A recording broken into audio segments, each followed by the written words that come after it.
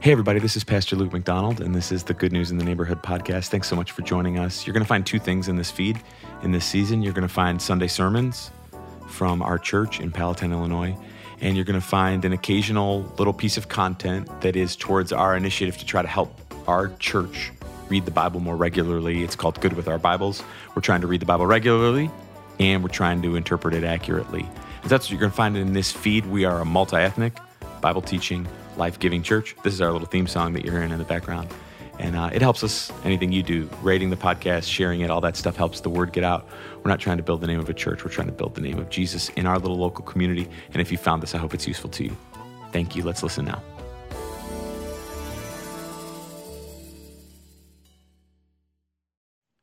Hey everybody, Pastor Luke McDonald here. We want to be good with our Bibles. That means reading it regularly. It means interpreting it faithfully. Thanks for clicking on this. These are quick little bite-sized things to go along with our reading. Today in my reading was Psalm 24. Psalm 24 is simply praising God for who he is. Now, recently I did another one of these episodes where I talked about praising God for what he's done, which is an important part of being a person of faith, is when I see God do something, I praise him for it. But this is different in Psalm 24. Psalm 24 is simply about praising God for who he is. This is the highest form of worship, is when I am now not part of it and I'm simply acknowledging the Savior. When I say that the earth is the Lord's. Who shall ascend the hill of the Lord?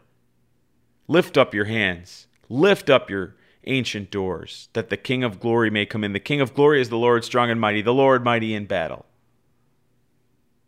He is the King of glory. One of the reasons why our worship gets stifled, if I'm being honest, sometimes is that we are too prone to only pray about things that affect us. There's more than just what affects us. There's also who God is. And when I praise him for who he is, no matter how it feels, no matter what's going on in my mind, just for saying, God, you are holy, you are set apart, you are high above, you are lifted up. You are God, there is no other.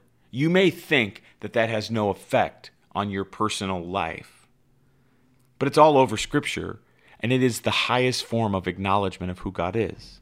So I wonder today, if maybe you could today just take a second and pray, take a second and ponder, not about what has God done for me or what do I want him to do for me. Here's a different angle today.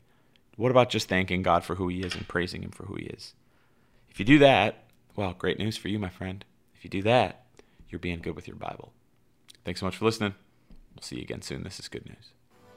This has been the Good News in the Neighborhood podcast. Thank you so much for listening. I hope you've enjoyed the song. I hope it's been helpful to you. We'll see you again soon. This is Good News.